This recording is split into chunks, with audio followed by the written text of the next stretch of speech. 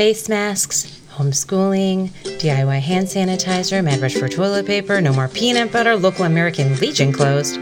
With all this extra time, have you ever wondered, how is everyone else handling their quarantine? Hi everyone, I'm Sylvia Harkenrider, and these are the Corona Diaries.